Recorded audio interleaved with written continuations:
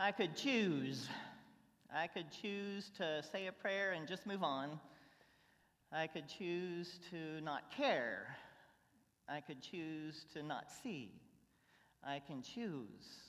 I can choose. The song brings up those images for us. I can choose. But the songwriter has a different message than choosing those things that allows us to sit by while there's pain and suffering and we say a prayer but don't do anything else. You know, prayers call us into action. They don't keep us away from that action. Prayers are the opening steps to God working in our hearts and our lives, to helping us then act and change the very lives God's seeking to reach out to. But I can choose, you know, and the songwriter goes on to say, but I refuse to just sit. I refuse to just say that prayer, pat you on the head, and leave you alone sitting in that mess. I refuse to be that person. I don't want to be such a person that doesn't care. I refuse to be that kind of disciple, if you call that a disciple.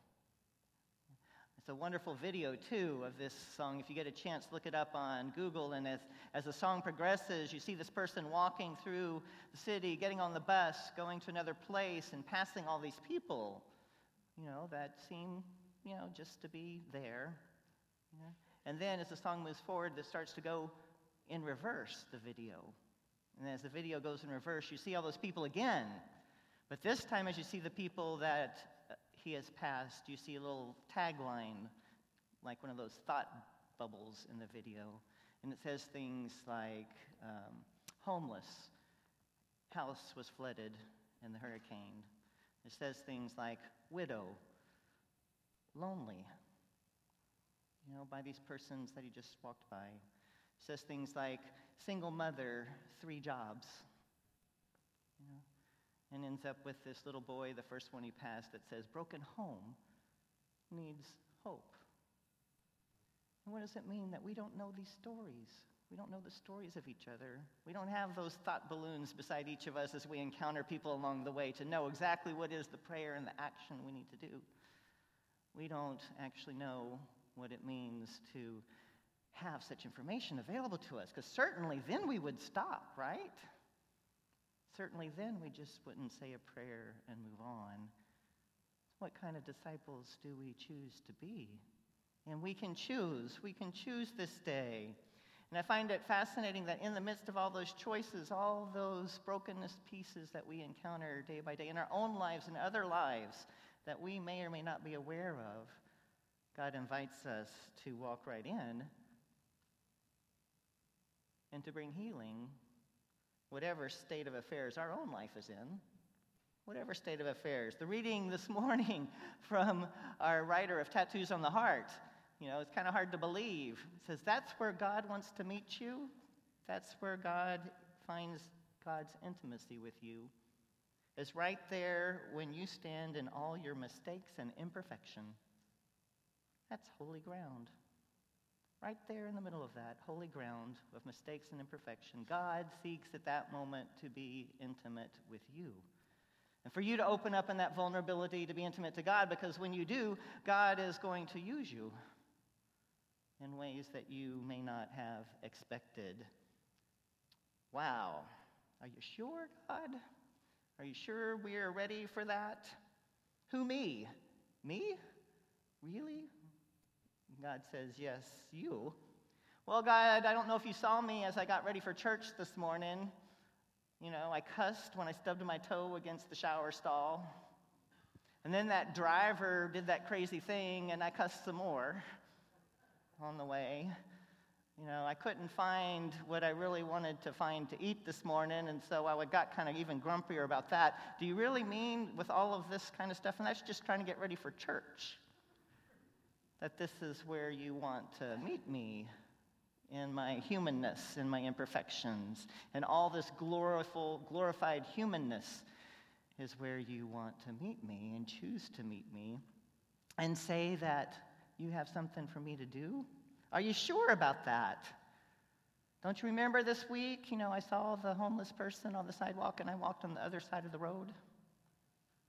And you see this week That person was crying, and I tried not to see as best as I could. I'm holy ground. This is where you choose to meet me.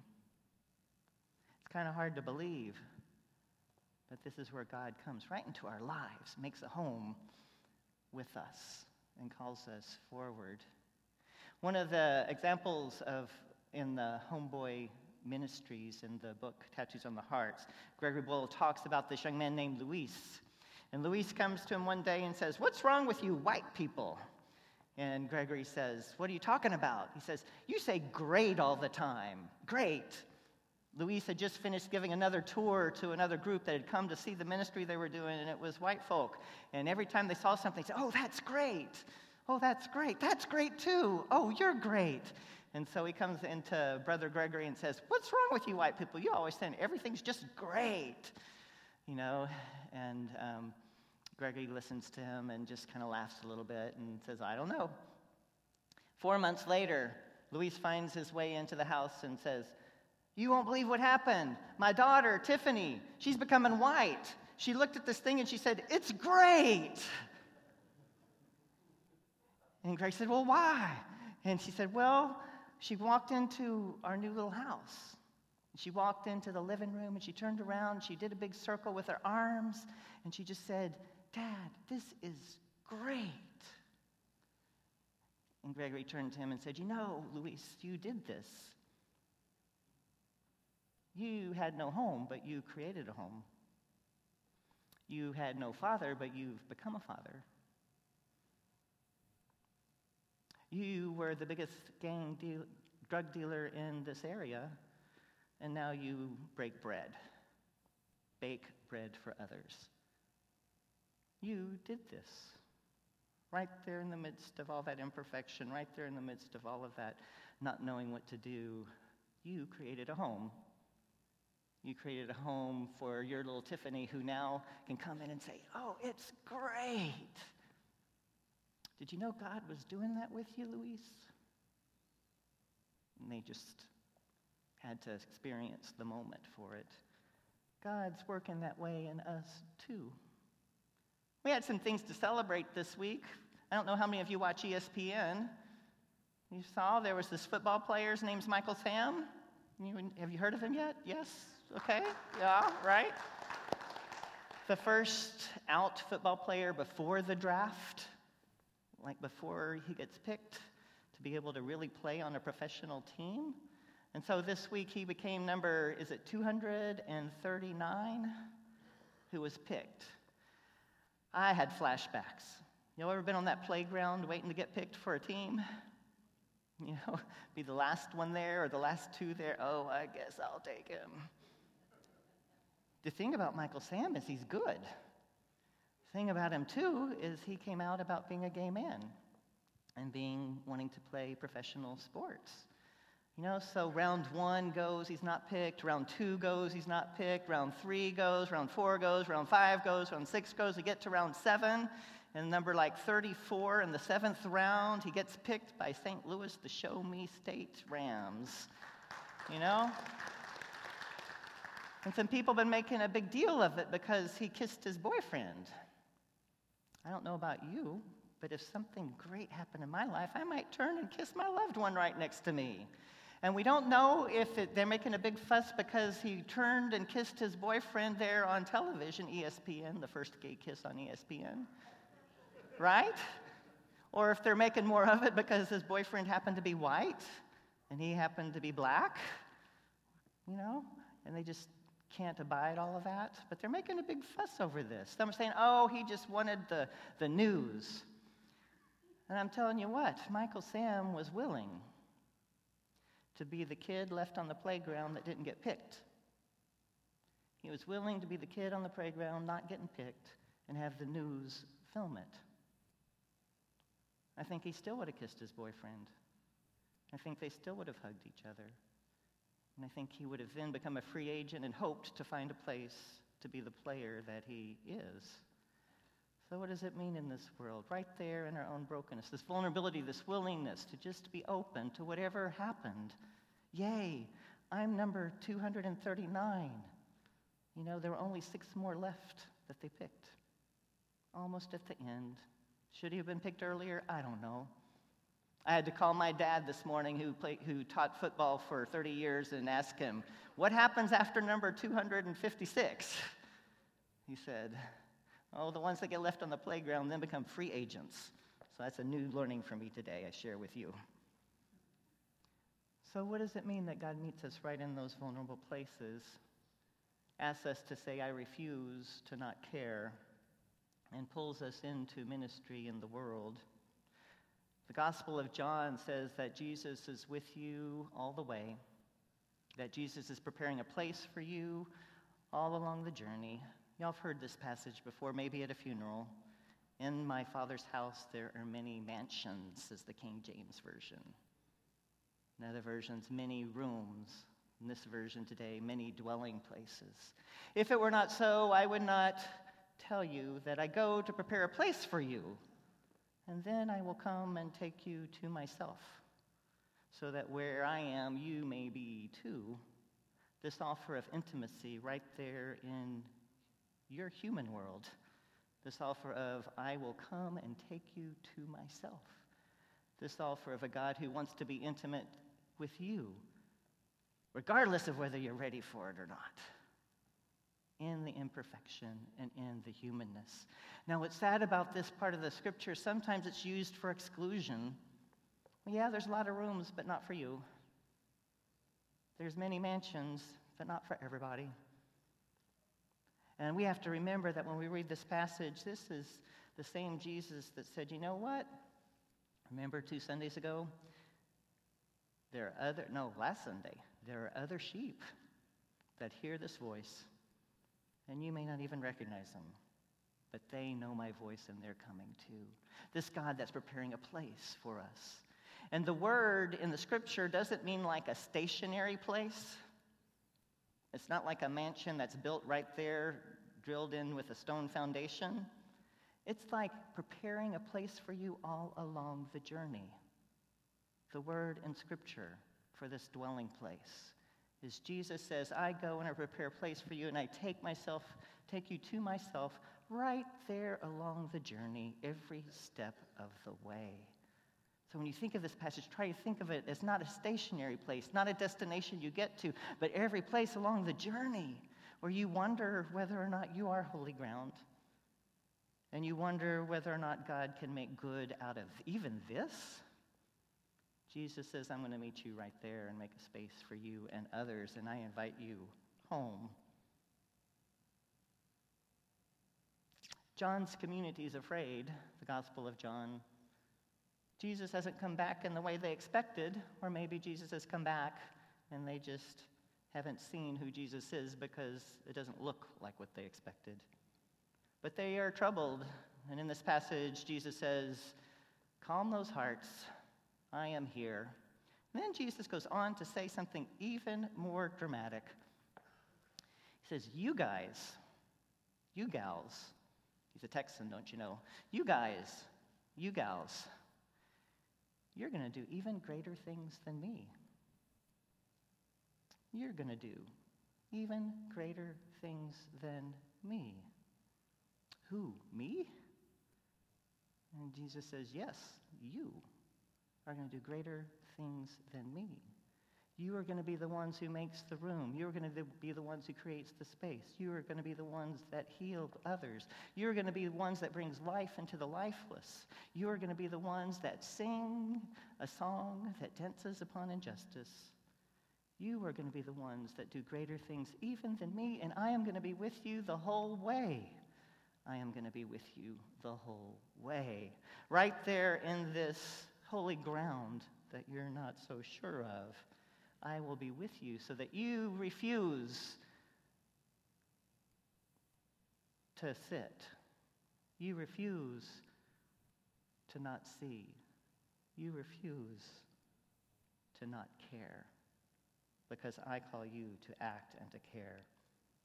This week, many of us were at City Hall again telling stories. And I have some of them I want to share with you this morning because I figured I just couldn't keep telling you about them. I need to show you some. But what does it mean to go to that place, to stand up, to say, this is who we are. You're going to decide what it means to be a good city.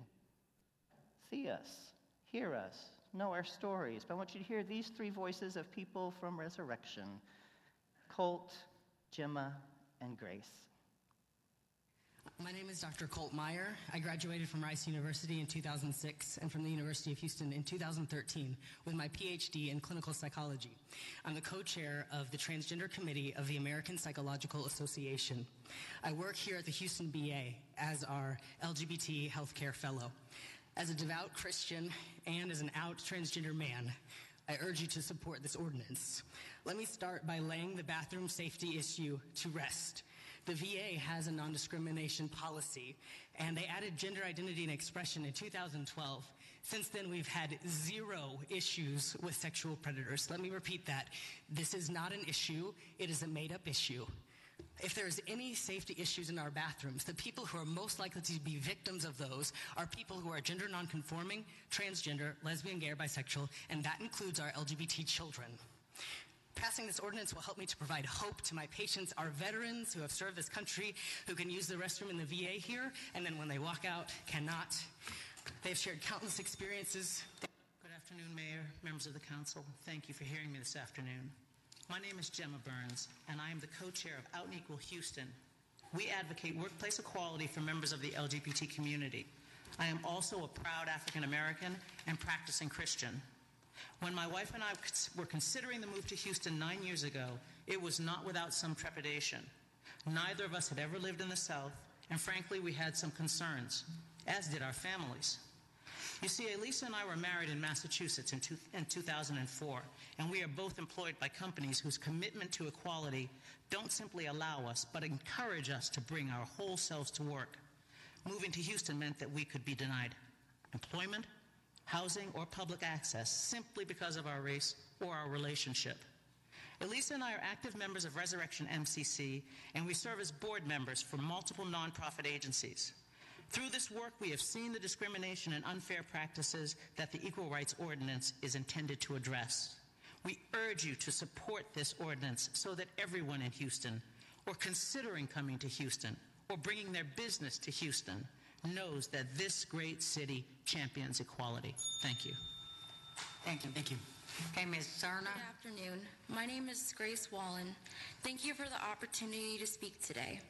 I am pro-ordinance. Having been raised by 2 women, grow up in the Metropolitan Community Church, and being of Hispanic descent, I felt it to be my obligation to speak on behalf of all who have been wrongfully discriminated against.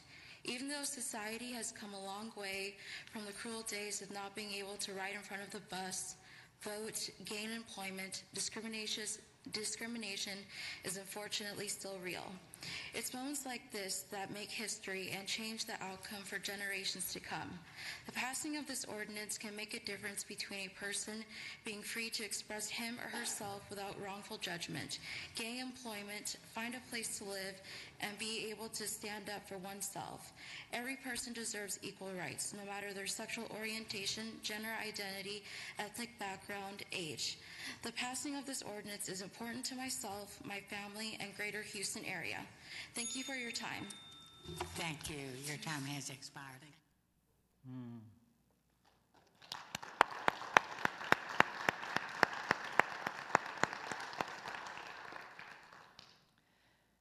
We are people of faith, they each said. We are people of faith, and we know that discrimination is wrong. And we heard that over and over again from Resurrection people, many of them. Our board members testified, staff testified, members testified. And I love it that one of our kids testified. He said, I grew up with 2 moms in MCC churches, and this is just wrong. See, each time someone goes before, and the whole city council is before them, with this big bar in front of them, and then there's all these people behind them, and does that, they're essentially breaking open the bread. They're breaking open the bread for those who have eyes to see, that right there within them, they are doing that greater thing that Jesus called them to do, to be vulnerable with their life, to put it out there and take a risk, regardless of how it's going to be received, but to care. We are those people. We are Resurrection Metropolitan Community Church. We are the church that Jesus says and breathes into right this day, you are going to do greater things than I. Keep breathing that breath into the lifeless. Keep healing those who are wounded. Keep on caring for those that others walk on the other side of the street for. You are my people. Can you accept that God says you're going to do greater things? Let it sink in. The holy ground that is your imperfection, Jesus says, is going to do even greater things than Christ. Thanks be to God. Amen.